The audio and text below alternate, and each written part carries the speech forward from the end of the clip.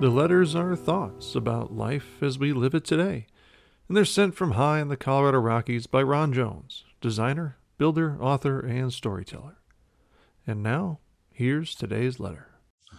On the final day in June, the Supreme Court of the United States punctuated its exaggerated hard right turn by ruling in favor of pollution, politics, and corrupt power, when it completely ignored virtually the entire worldwide scientific community and rolled back authority of the EPA to regulate deadly climate-destroying emissions from coal-fired power plants.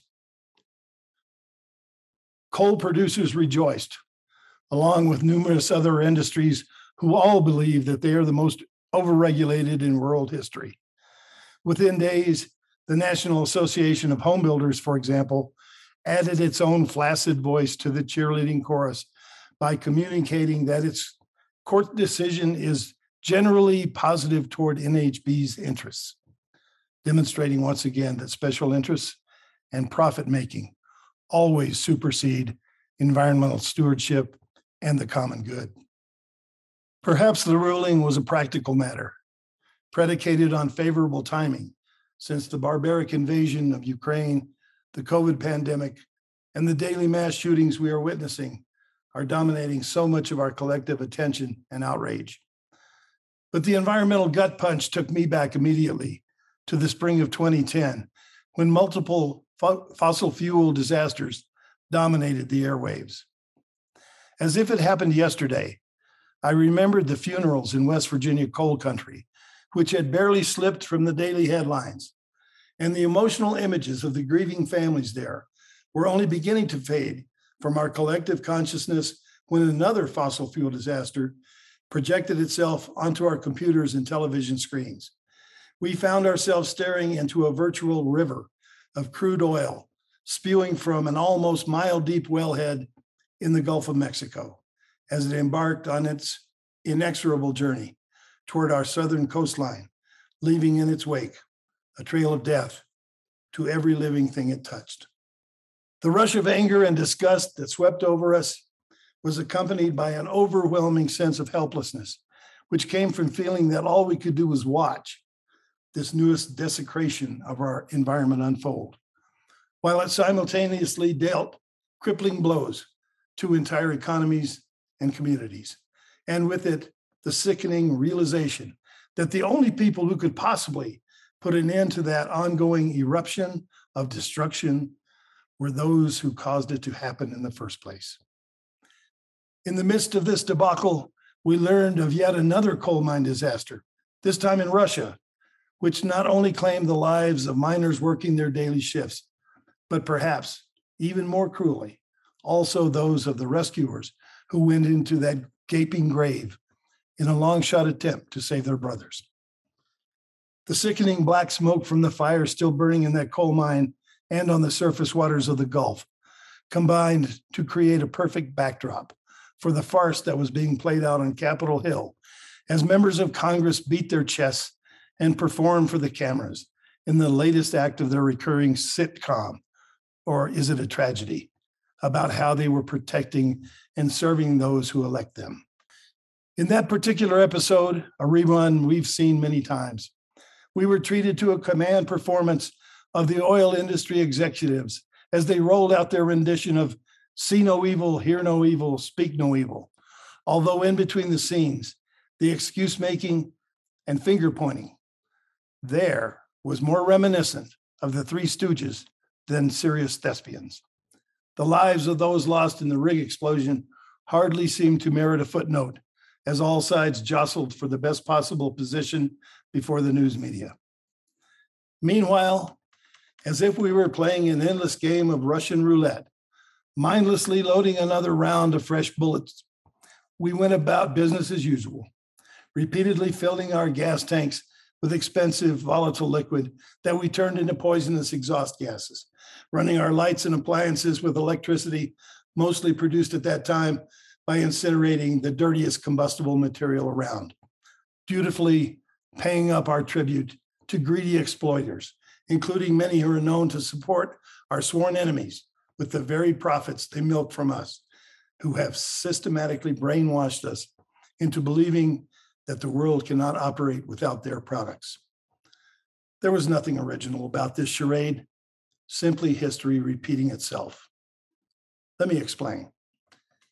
In the first half of the 19th century, whale oil was the highest quality lamp fuel and lubricant available. Demands for it were so great that profits from that industry, and by the way, the so-called golden age of American whaling, ran roughly from the 1820s up until the start of the Civil War, are largely recognized as the source of funding that made possible the expansion of the nation into the West. The inescapable irony being that the profits from whaling almost resulted in the extinction of the iconic American bison as the new territories were being civilized. The whaling industry did not meet its decline because all the whales had been slaughtered, although that almost certainly would have occurred if left to the whalers themselves. The average whaling voyage had reached 3 years in duration at its peak, and one was recorded at an astonishing 11 years. And the American fleet alone once numbered more than 750 ocean-going vessels that literally sailed the 7 seas. More than 20,000 seamen were directly engaged in whaling, and over 70,000 people depended on the $70 million industry for their livelihoods. However, in 1859, a Pennsylvania well driller in search of water struck petroleum instead. And that event, along with the outbreak of the Civil War, in which the vast majority of the whaling vessels were destroyed, led to the realization that a more plentiful and therefore cheaper type of fuel and lubricant was ripe for the plucking. And soon people began to light their lamps with kerosene and lubricate their machinery with petroleum products. Those who wrung their hands and warned that the economy would collapse if whale oil and the industry built around it should disappear were soon forgotten. And the rest, as they say, is history. The introduction of the petroleum age fostered another significant advance in technology, which would soon pit one form of fossil fuel against another.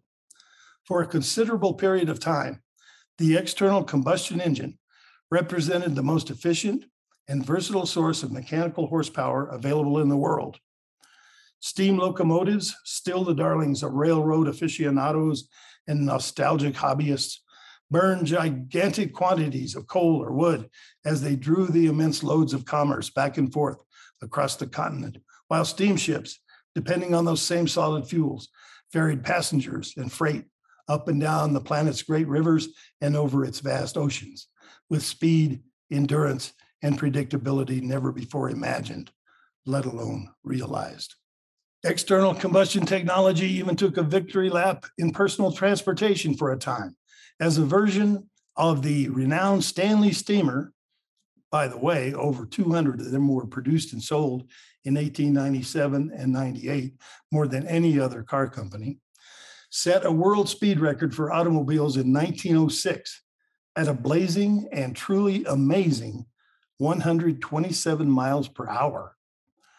Their eventual obsolescence came about because they could not compete with the fuel efficiency and power delivery of internal combustion technology. Despite their desperate attempts to woo back the car buying public through early fear-based advertising campaigns designed to plant confusion and safety doubts about the internal explosion engine, a strategy which sounds strikingly familiar to those employed by detractors of renewable energy technologies today. The dominance of the steam engines did not fade away because they didn't work. They were simply replaced by more advanced, convenient technologies and efficient energy sources. Similarly, the mass use of whale oil for lighting and lubrication did not end because the last remaining whale had been hunted down and brutally harpooned. That act has apparently been left to the modern day whaling industry, which continues to relentlessly harvest this resource, mostly for pet food and use in cosmetics. We won't simply wake up one day and realize that the last trainload of coal has been burned at the last power plant, putting an end to the blackening of the skies and the stockpiling of toxin-laden ash in open heaps and lagoons, nor will we switch from petroleum-based fuels to propel our implements of transportation and recreation, planes, trains, automobiles, and the rest.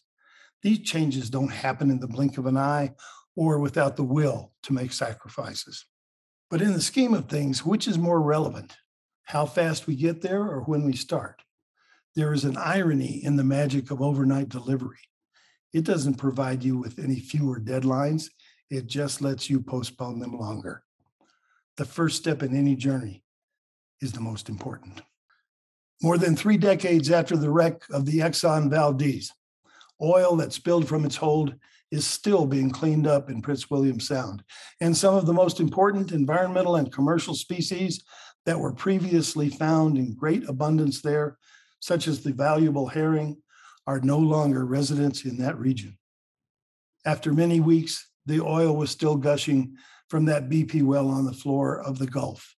Can we even begin to imagine how long that disaster will haunt us? On what day do we intend to start demanding the settlement of accounts? Why is it so difficult to get people to admit that we not only have the ability to make intelligent decisions and effect positive change in the way we conduct our lives, but that it is our moral obligation to do so? We know how to reduce the environmental and social impacts of our industries, our transportation, and our built environment.